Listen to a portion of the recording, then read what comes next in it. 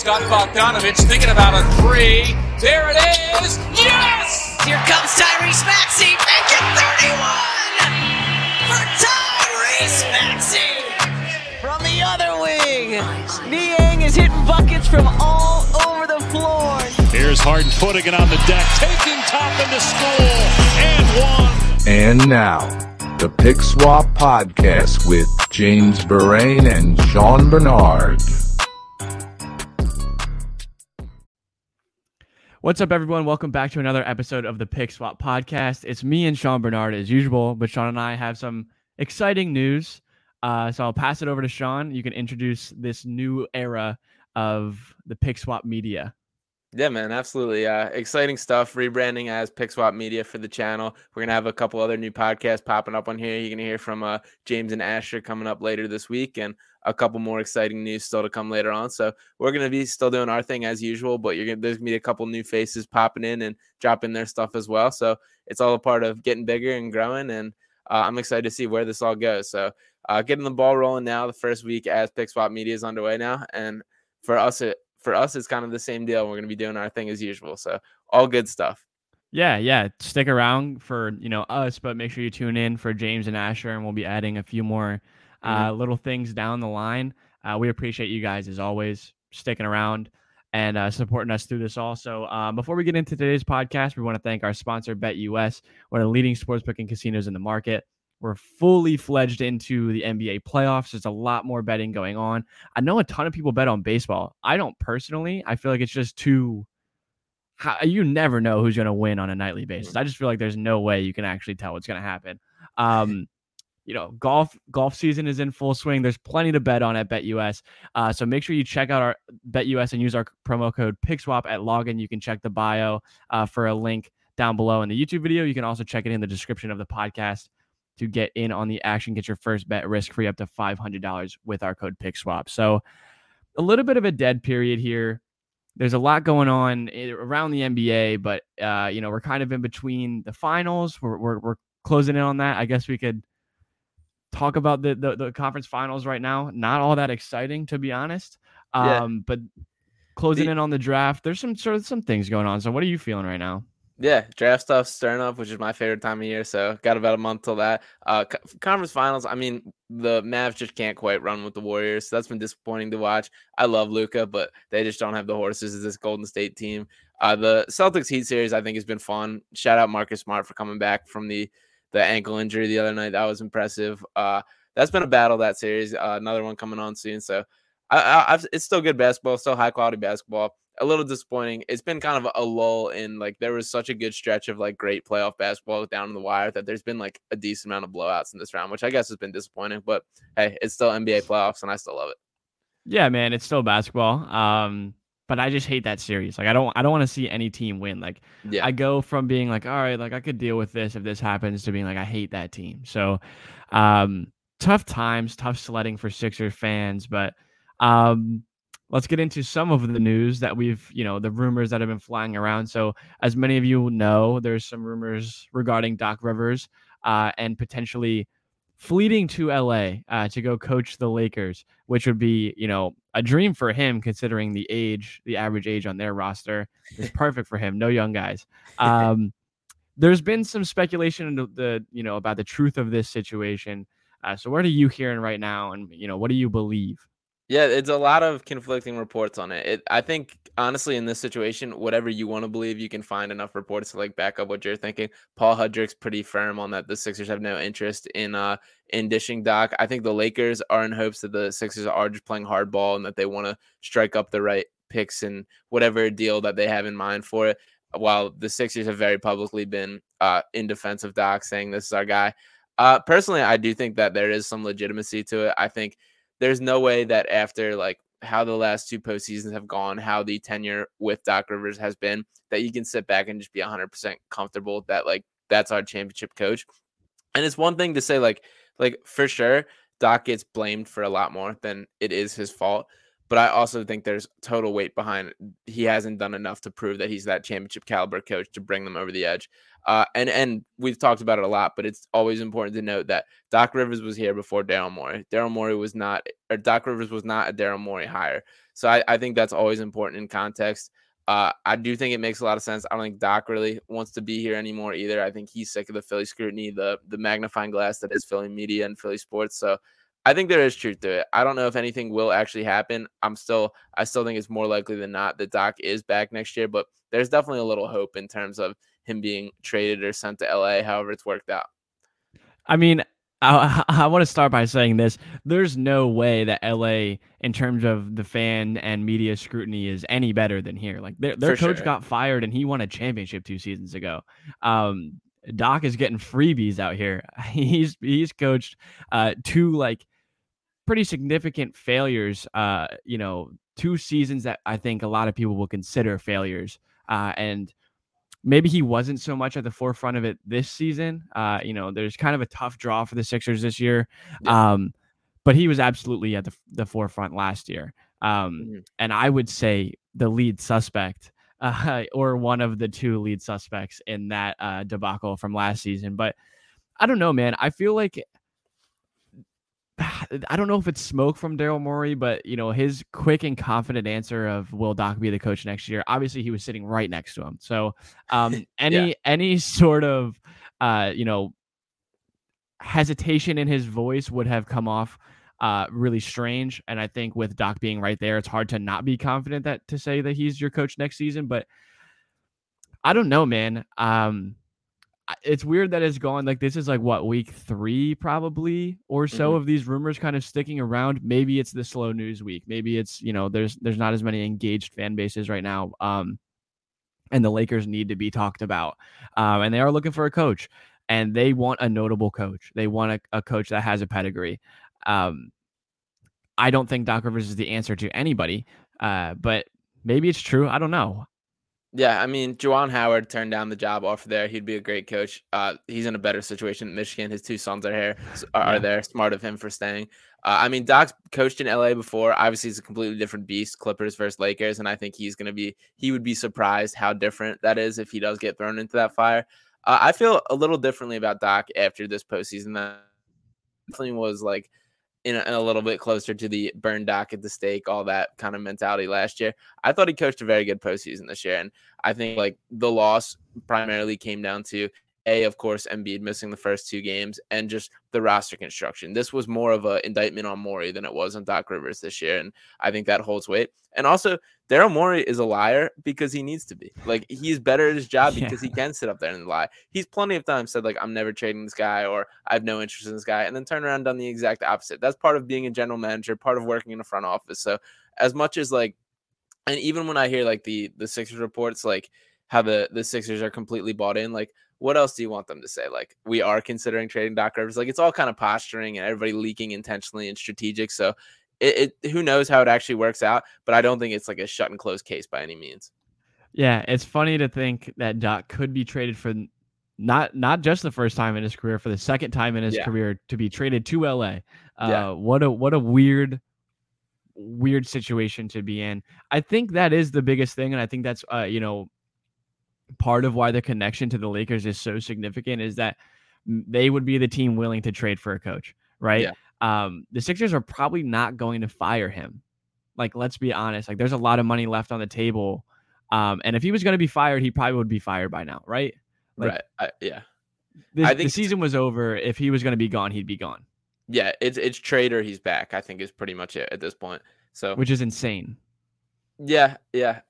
And I mean, with the Morey press conference, like the day after, like this is not a situation where it should have been like a closed book, like decisions made. Like this is an offseason that every single thing has to be reflected on, analyzed, decided. So like, he obviously has to say like he's back. That couldn't have been the case in his mind. I'm sure like there's behind the scenes stuff going on. I do think it's either trade or he's back, and I think it's more likely they're not, and he's back. Yeah, I mean, like I want to jump in really quick just to say, like, as much as I've been anti Doc Rivers, I do believe there is some truth to the fact that winning takes time. Being a successful team and a successful franchise takes time, and we've kind of sped this process up, no pun intended, to be a contender right away. And the same thing happened before. Like, they went from being like the worst team in the league by a lot, got one like buffer year, and then they were a top 4 seed in the East, and then they've been that since, right? So the jump to being a competitor, the jump to being a contender happened so quick, and then they've had this like massive franchise altering change with the Simmons for Harden and the way that things look right now. Like, I know that I'm anti-Doc, and I'm not going to tell you that I wouldn't be happy if there was a change in the coaching, the head coaching position, but I'm okay with bringing him back because I do genuinely believe that this does take time. And with another year of James Harden, because let's be honest, he's going to be back. I think that there is just the mixing, the chemistry building, that is important. And I do think that that is something that they are looking at as an important factor to this decision. Yeah, definitely. I mean, it's a reactionary NBA culture, and people are too quick to move on in a lot of situations. And I mean, we can think back to like the Jimmy Butler thing. There's countless examples with the Sixers and across the entire NBA of like rushing things to an extent that they haven't been. I agree. It does take time. In reality, Doc Rivers has not been here very long at all. And it's tough to gauge considering how many like outside, like even dating back to the Ben Simmons thing to start this year, like a guy just not completely showing up to camp and dealing with all that. And then you don't even have your second best player until James Harden is there. And granted, like Doc is not innocent in this. He's absolutely made mistakes. He's absolutely blew the development of B-Ball Paul this year that we saw in the playoffs, a guy that had not worked out, some kinks in his game that easily could have if he had gotten more time throughout the season. He has his flaws for sure, but he's far from the reason that like the Sixers are not in the spot we hope. And now to kind of get into that a little bit, that's kind of what we're mainly want to talk about today is kind of the roster construction with this. And I do think this year was more of an indictment on Morey, and I think every single player on the roster that there needs to be kind of a reflection and analysis and a look forward for what they think about going forward. So we're going to go through each player and hit me with a must trade, should explore, or can't touch. We'll start right at the top. I think this one is obvious, but Joel Embiid. Must trade. No, right? He obviously Embiid's back, and he's going to be Sixer for life. So, yeah, absolutely should be. Can't touch. It would break my heart if he ever suits up in another uniform. I think he's probably at his most impatient with the franchise that he's been in his entire time here. But this is a crucial offseason for everything, and I think every move needs to be regarded as it always should be. But specifically this offseason, every single move needs to be utilized, what unlocks him the best, what complements him the best. So that needs to be the outlook from the front office. We kind of talked a lot about James Harden last pod, but I think it's pretty obvious James Harden's back. So do you agree with that as well? Yeah, I do. He's going to be back. Yeah. So I don't even think it's worth talking about because he's back. Yeah, even kind of the sign and trade situation, which has been tossed around a little bit, that doesn't make much sense to me. I think happen. The question's not if, it's kind of at what cost is pretty much how the Sixers are handling this. And we kind of just got to stay tuned and hope for this. It also is interesting to me, like Harden's talked about like taking less money.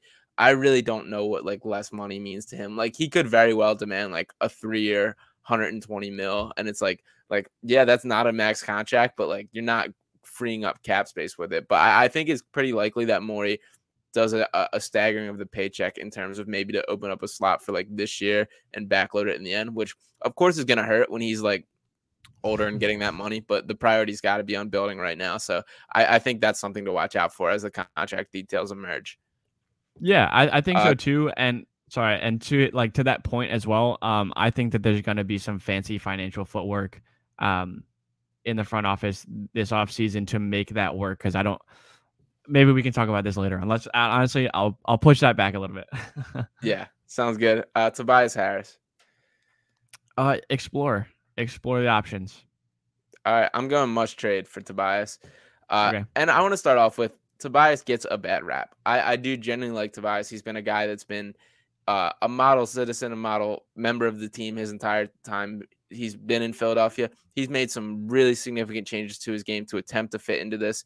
But the fact of the matter is he's got over $36 million cap hit coming in next year. To free up just about any move that they want to make, it has to involve offloading that contract or subbing that for role players. Whether it's like a Tobias Harris for a few role players trade, or a deal to get it off the books and open that for a player, that could come into play if there is like the Zach LaVine talks, the Bradley Beal talks, if Morey does have his eyes on a superstar. But basically, any way you cut it, the Sixers have no flexibility until they make that move. So it's kind of unfortunate. I have grown to really like Tobias, and I do respect him a ton, but he's got to go. And frankly, like, he's just not quite the guy that they were hoping he would be. Yeah, I agree with you there. I definitely do. And there's been points in time where I was like, I absolutely have to get him off the books. I just loved what I saw from Tobias this postseason. Yeah. I thought as a leader and what he did throughout, the late end of the season into the postseason, I just really grew to respect him a lot. Not that I didn't before, but I just felt like there was another level to it. And I think that he's kind of, worn his emotions on his sleeve a lot. And I think there's something there to say that I think he might know that there's the end is in sight.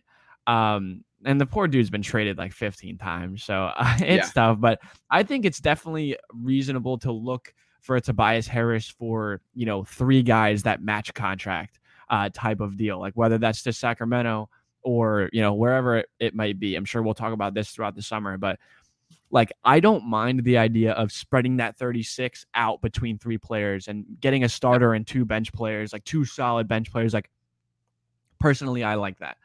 Yeah. Yeah, no, I totally agree. A quick shout out to the credit for him. Like, think about how much his role changed from the beginning of the year, where he was legitimately the number 2 alongside Embiid, with just pretty much by default of no one else being there. The first half of the season before James Harden averaged 18.7 points per game, 15 field goal attempts per game, 48.4% from the field, 3.4 3-point attempts, and shot 34.5% from 3. The second half of the year with James Harden, his points per game dropped to 14.3, only attempted 11.9 shot attempts, shot 47.7% from the field, attempted 4.6 3-point attempts, and shot 40% from 3. So his shot attempts went down, his 3-point attempts went up, both of his efficiency numbers increased, and his points per game still decreased. So just like, that's not easy to do as a professional and as a guy at this stage in his career. So as much as he's been dragged through the mud, and the contract obviously clouds a lot of opinions from it, I do think Tobias deserves his respect, and I appreciate him for his time here. And he became like a really solid defender going into the postseason, which at the beginning of his contract, people were like, he's a very meh perimeter guy. And he became like the premier defender on this team. So no, I it's going to be a tough goodbye, I think, if he goes. Definitely. Tyrese Maxey. I want to keep Tyrese Maxey at all costs. Like, I think personally, there's a lot of people talking about these other stars and the third star. And I think from what we've gathered, and I know we just talked about how often Daryl Morey lies, but I do actually believe that there's no chance that Tyrese Maxey is playing in another uniform. It's just not going to happen. I don't care if it's for Zach LaVine. I really don't care if it's Bradley Beal. These guys are not worth it to me. Like, giving up Tyrese Maxey is not worth it to me. Yeah. And how the Tobias trade I kind of expect to happen, and because of what stage he's at with 2 years left in his contract, the way that kind of converts in an NBA deal is you attach that to a young player on a cheap contract and kind of find a middle ground for the players you get back. That player better not be Tyrese Maxey, and he is as untouchable as possible in my mind. For me, it's Embiid and then Maxey, and there's a pretty massive gap between anyone else. Per Kyle Neubeck, he said Maxey's as close to untouchable as you could be. I also buy that.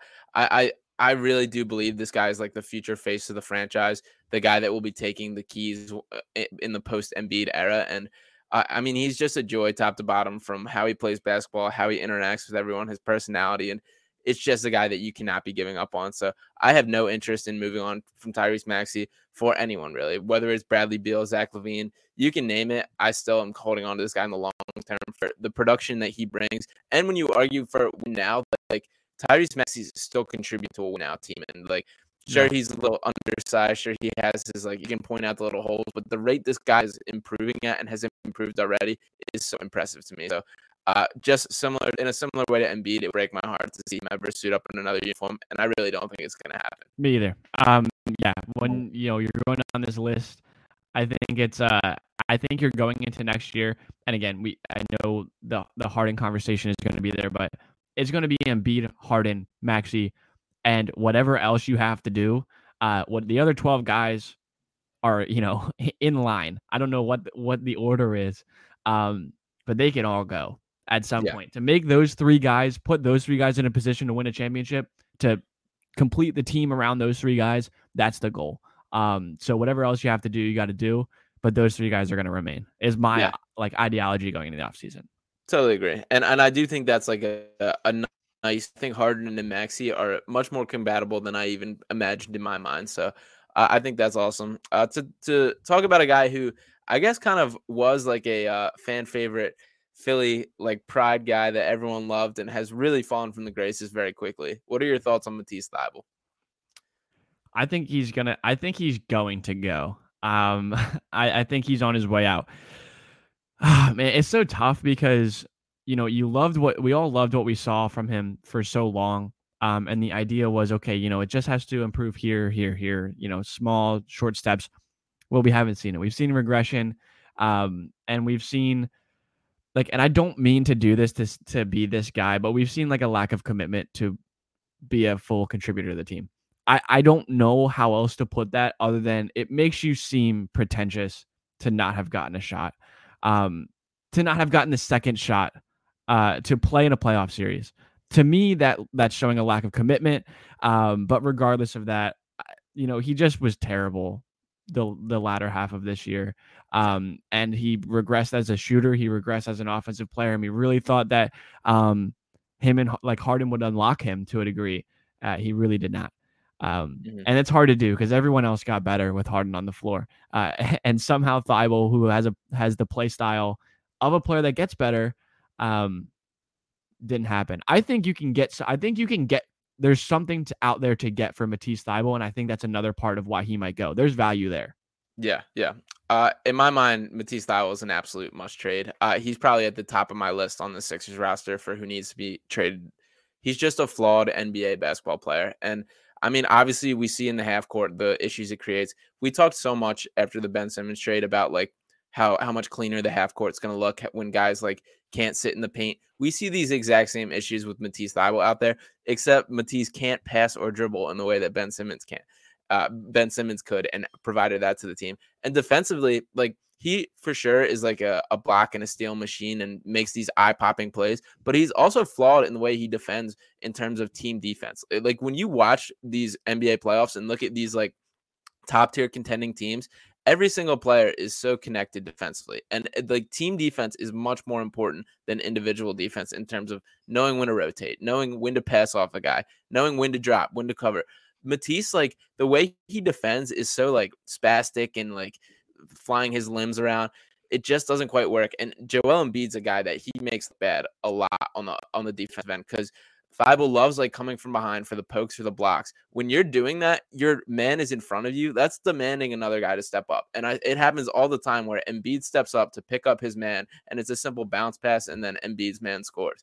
And that just like doesn't work on a defensive aspect. And I agree that there's absolute value there. I mean, this guy's back-to-back second team All-NBA defender. You absolutely can get something for him. And I think that contributes to the decision as well. But like, I just don't see him ever developing offensively to where he can play more minutes than he already does. His minutes per game dropped by 10 minutes from regular season to postseason. And some of that was obviously with the shot and with like once he got out of the rotation with that, it kind of contributed. But it also just like teams give him zero respect on their defensive end. Like don't even acknowledge that he's there. And you just cannot win like that. I don't think he can ever contribute to like a championship contending team. Yeah, or he's years away from it. And I'm okay with moving on for that. Like, you could probably tell I was just looking at my phone very briefly. I just looked up to see Bruce Brown Jr.'s contract. He's a free agent. So like, if you're looking for a guy that doesn't shoot and plays really good defense, there's a guy available that you could probably get for, same price, maybe even a little bit cheaper, that has great chemistry with James Harden. Yeah. Shouting out James Harden on his story yesterday. On his Instagram story. And that loves to play with James Harden, can be a small five at times, and is a great cutter and a great guy out of the dunker spot. So like these guys, like I know Matisse, like what he does is like very appealing, and it's attractive when he's playing well and he's blocking Steph Curry's jumper and he's blocking Devin Booker's jumper. But like there's guys out there that do this, Like you almost probably think that like Torrey Craig and like guys like Bruce Brown and these guys are as impactful as a defender for what they do. They're not the freak athlete and like quirky defensive player that Thibault is, but they do guard the best players in the league and do it well. There's guys out there that do this. So like, I don't know. I don't think it's better to like block a shot versus force a missed shot. Like his stats look great because he makes like the eye popping plays and everything. A guy like think about like a PJ Tucker who just like makes the guy work for all 24 seconds he's guarding him and never let him get like a free shot off. That is just as valuable as if you like block a shot and like sure like that guy has like a chance of making it if he's doing like a fadeaway, whatever, forcing him into a bad shot. But like in terms of just like I don't think Matisse can stay connected enough defensively with the rest of the roster to like contribute in winning ways. And he's 25 years old. Like I'm sure that's still like plenty of like I'm sure he's still got plenty of time to develop and all that, but like that's not like we're not talking about like Tyrese Maxey's 21 and look at the rate that he improved versus what we've seen from Matisse in 3 seasons. It just kind of is not there, and it's very frustrating. And in the postseason pressers with Doc and Daryl, they talked about how like they're more patient because they can tell he's like putting in the work and like doing all this, but it's like I have to see it to some extent. Like it's great if you can go like this guy should be shooting like 1,000 corner 3-pointers every single day this offseason. And it's like that simple. If he could become like an adequate 3-point shooter, his career trajectory changes completely. But like he just looks scared to shoot the ball or do basic offensive functions most of the time he's on the court.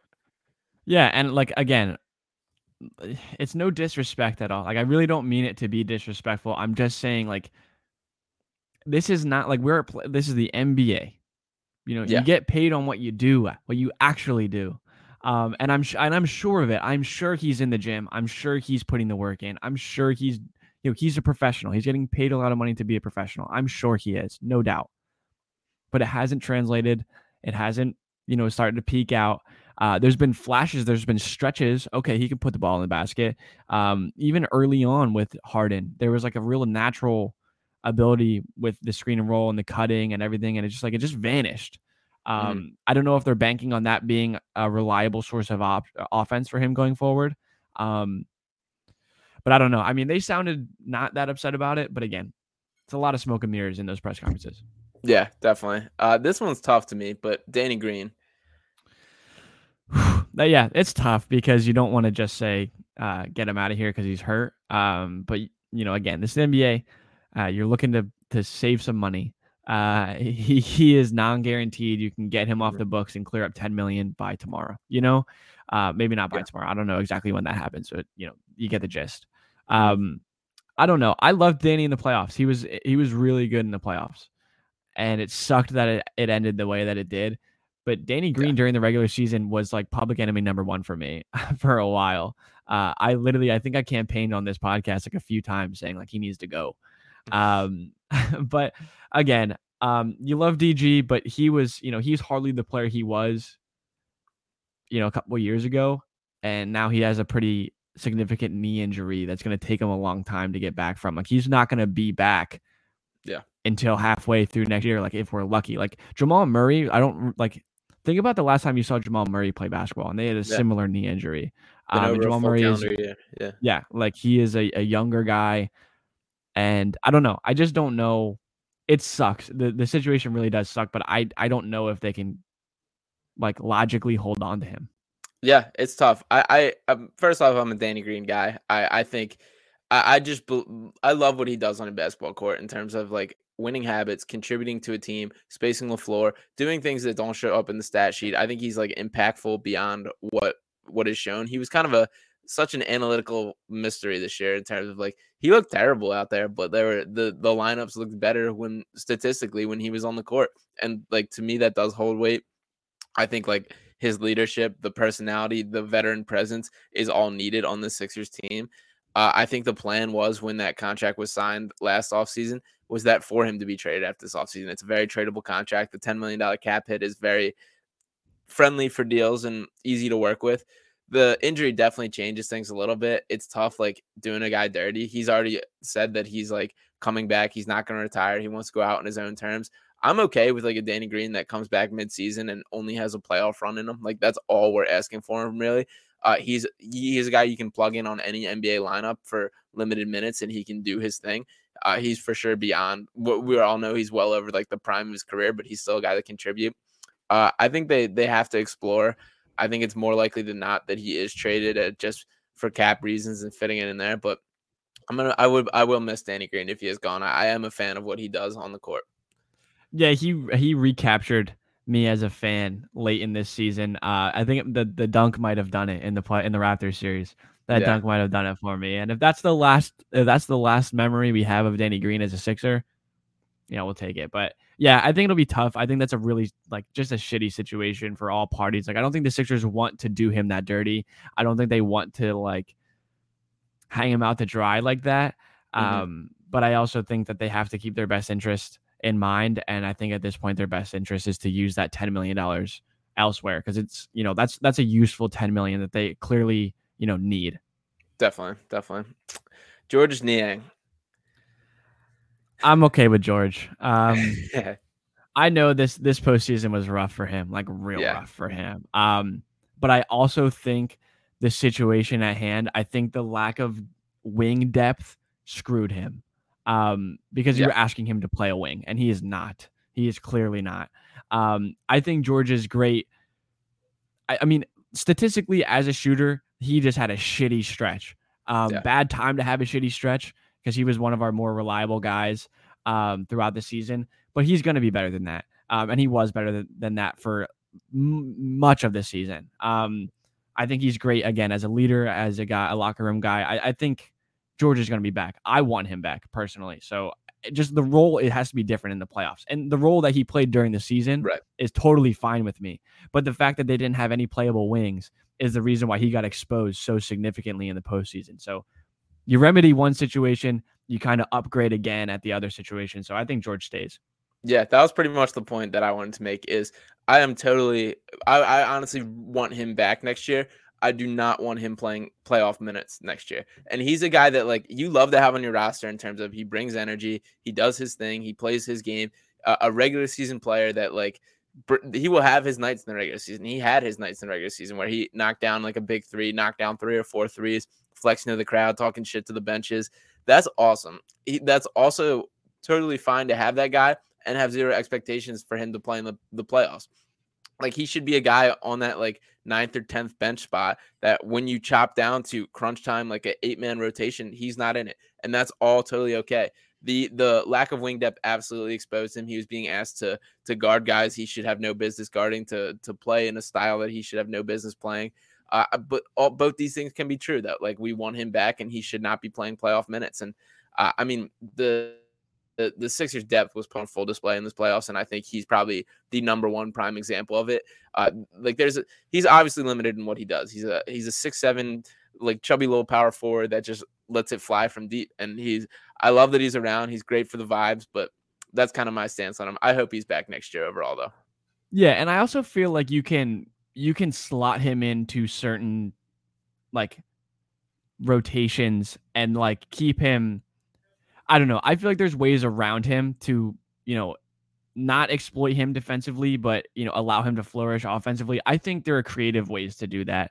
I just don't think that they had the ability to do that this year. And the fact that they had to play small with most of their backup lineups, it was tough because he just doesn't do that well. But yeah, I love George. I do. Yeah, he competes his heart out. He brings it every night, even with him being limited. Furkan Korkmaz. I'm sorry, buddy. Oof. I'm sorry, buddy. He's gone. I think to me, he's got to go. And that hurts. That hurts my heart to say as a Furkan guy. But he's not good. And he's too streaky, and the good isn't good enough, and the bad is too bad. And again, he fell out of the rotation this year, and he just got a new contract. We thought he was going to get paid this offseason. He took a little bit of a pay cut to stay here, and I think that it's time for him to move on. I wish him the best wherever he goes, but that $5 million has got to be used better somewhere else. Yeah, I unfortunately agree, and I have nothing but love for Furkan. Yeah, but it's love. Yeah, it is, but it's time. And I would say Matisse is still higher on my list of must-go than Furkan, but the fact of the matter is neither one of them are good enough to play rotational minutes from the wing, and that's a problem right there. So I agree. It needs to be reshuffled. It needs to be moved on. And it was very disappointing this year to watch him just kind of like shoot himself out of the rotation and like go stretches of time without even seeing the floor. That really is not like for a guy 24 approaching 25 and seemingly hitting his stride for his career. It was tough to see that. So I feel bad for him, and hopefully new location, he gets his mind straight again. Yeah, I think about it money wise, right? If you're thinking about trading Danny Green, there's 10 right there. And then between Thibault and Furkan, there's another 9.5 or a little over 9.5.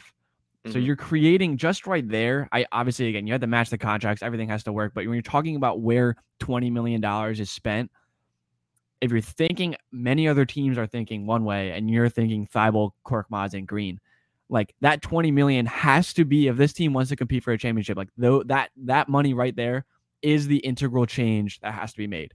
It sucks because you like all those guys. They're good people. They're good players, but they're just not good enough to have that money be spent on them in that situation. That's my thought process. Yeah, no, that makes absolute sense and totally agree.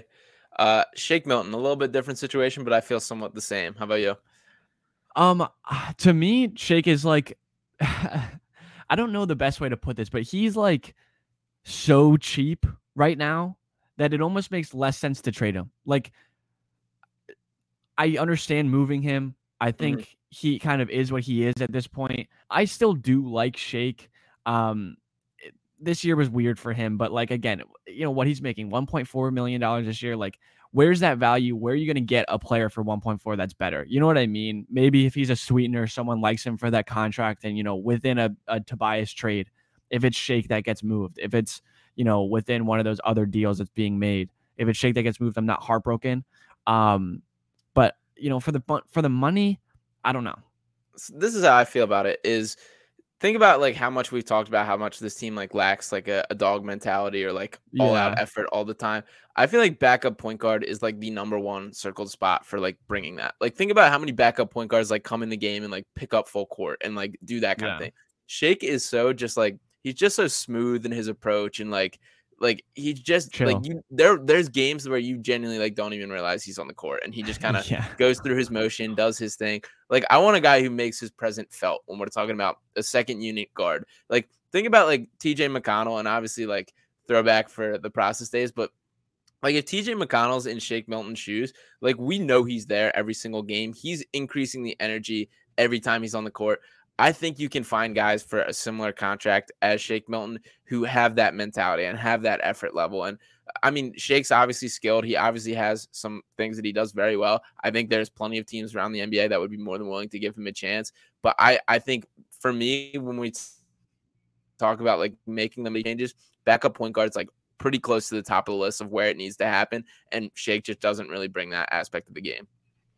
Yeah, I can agree with that. Like, I don't have any problems with that. I like Shake personally. I think he's a good player. It is like it. I think either way, to me, it's going to kind of be it is what it is. Like genuinely, I don't think he's a playoff rotation guy. He has one playoff game in him every postseason. He has one. So maybe throw him in there when times get tough. But like, he's the 12th guy, right? So I don't know. It is what it is. Either way, I look at it. It is. If he's here next year, it is what it is. If he's gone next year, it is what it is. Not much more to it for me personally. Yeah. How about this one? I feel strongly about B-ball Paul. I think Paul should be here. I think Paul should be here because I think there's a lot of untapped potential in there. I think that this is like the year for him. I think this upcoming season is the year for him. I think they can like it. He just provides a lot of creativity to this roster. You can get weird with him and it'd be okay. And I think that there's a lot there that is exciting. So I think Paul should be here next year. Yeah, this is going to sound like a joke, but I mean this completely seriously. If I'm going through my untouchable list, it goes Joel Embiid, Tyrese Maxey, B-ball Paul. And I love everything about what he brings to the game, the all-out effort, the all-out hustle, the trying his ass off every second he's out there. And he's a step toward modern basketball in a way that the Sixers just have lacked so much. Like the way he's switchable, the way he can guard on the perimeter, the way he just brings pure madness in a positive way. And just like him, he can absolutely be the backup center. And we'll talk about Bassey right after this, but like him and Bassey are absolutely what they need to be developing in terms of Embiid's long-term backups and guys that can bring it. I just love Paul Reed. He said he wants to add 10 to 15 inches to his vertical this offseason, which is absolutely insane, but I love him for it.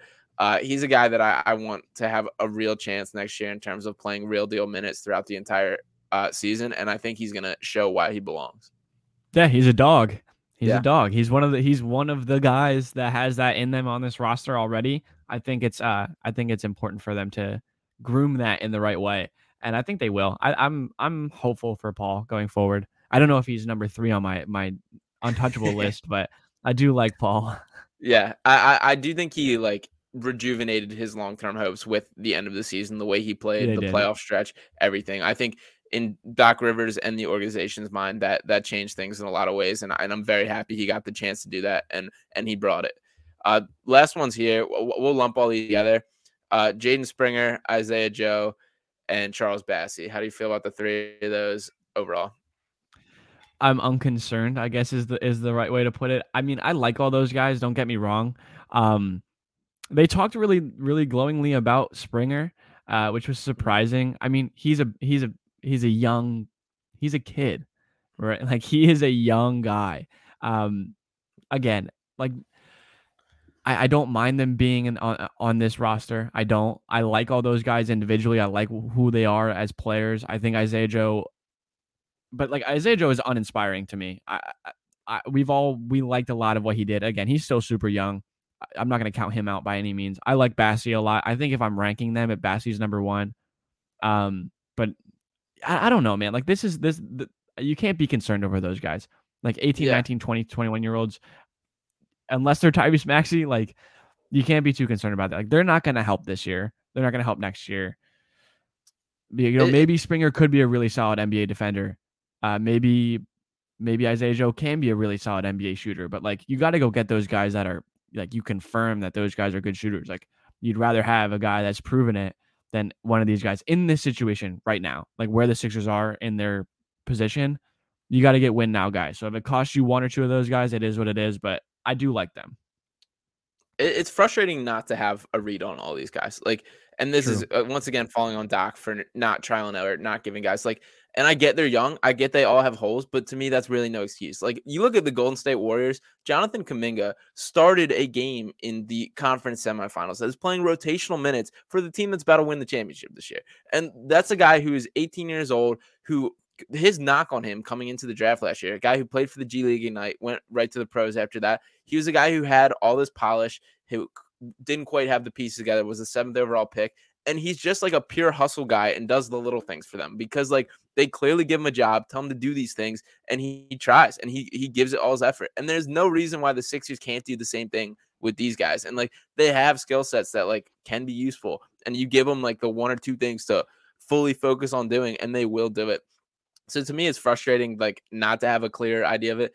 I've seen all these guys a decent bit in the G League. I'm a big fan of Jaden Springer. I think long-term he's going to be very good, but he's for sure still very raw. He's a little bit like Jimmy Butler, like in the way he like gets to his spot, does a lot of mid-range, uses his body very well. He's got a very like NBA body already, even as young as he is, and he's going to be a very good defender. He locks up in the G League. I also think Bassey's legitimate long-term. Isaiah Joe, I'm probably the lowest on out of the 3 of them. I do think these guys are all pretty likely to be attached to Tobias or something, Tobias, Furkan, or, some variation of that. It's not anything to lose sleep over. But I do believe in Bassey and Springer specifically long-term. I believe in very highly. Yeah, I think Springer is the most intriguing. Yeah. He's a mystery. Like, he was a mystery last year. Still is. Again, he's one of those guys that isn't complete by any means. But I think the problem is, I don't think people need to think that he is. I think they just need to see that he's like growing. It feels like this team would rather have G League MVPs than rotational players. So they'll keep their good guys down in the G League to rack up those MVPs and that playoff success in the G League, and kind of forego their actual NBA growth. But I don't know, man. I'm okay with all of them being on the roster next year. But again, if it's part of a deal that 1 or 2 or 3 or 4 of them have to go, so be it. It's the life of the NBA player, right? Yeah, there is something off about like the Sixers tracked in terms of like draft a guy, G League pros, like However, like the pathway is, it's just not quite defined enough. And I get each guy is like at a different stage of their development, that kind of thing. But it feels like they do a lot more of just just leave them in the G League, let them do their thing. When like way more teams are like strategic and like how they're tracking them develop, do all that. And that's something that in the long term, I think is like a legitimate concern that needs to be fixed. Yeah, it's weird. I don't know though. I mean, I want to be fair to say that like I don't pay attention that closely to what other like franchises G League's plans are. So I can't like put too much thought into that, but yeah, it is weird. I mean, you kind of like literally for like 3 months, I forgot that Bassey and Springer existed. Like they just were banished to the G League. Even the Sixers were like going through COVID, or had injuries at points of time in the season, and it was just like James Springer just does not exist here. But I don't know. It'll be interesting to see what they do. Doc Rivers seemed to really like him, so it will be interesting to see what his plan is, if he's back. Yeah. And we'll see. That's about all we got for this offseason episode. We'll get into some more kind of specifics for moves and that kind of thing, but I want to do a nice little roster check-in. So any final thoughts, James? No, man, I think that was necessary. I feel like we're pretty much on the same page for most of this. And I mean, I do have a feeling, I guess I can kind of wrap up what I was saying earlier. I feel like there's going to be some things happening this year. I don't think it's as like cut and dry as it may seem. I think that Morey's going to get creative, because clearly this roster is not good enough. I think there's going to be a lot of turnover, which is good and bad, but I think the guys that do need to go will go. And I do think that there's going to be significant changes in the starting rotation. So stay tuned for that, because I do think it's going to happen. The draft is in like a month. That is going to be a big day. And then the weeks following that will be big. So there's a lot to be. I hate this because I don't want to be talking about the draft in the offseason, but there is, some significant reasons to be excited about the upcoming months. It was back against the wall. A lot to watch coming up. So I definitely think there's some big changes. I think this is probably the last time we've seen Tobias Harris, Furkan, Matisse, and probably a couple other guys in a Sixers uniform. So we'll be interested to see what the new blood looks like and see what the moves end up looking. But yeah, we'll stay tuned, and we'll be talking with you guys next time. Yeah, absolutely, man. If you want to do real quick, the follow Sean at Sean_Bernard1. Follow me at JSprain17. Make sure you're here on Wednesday. James and Asher will be doing their first episode of the 215 Scoop, so that'll be fun. Make sure you check out BetUS and use our promo code PickSwap at login for your first bet, risk-free up to $500. And make sure you're keeping up with PickSwap Media, and we'll be in touch.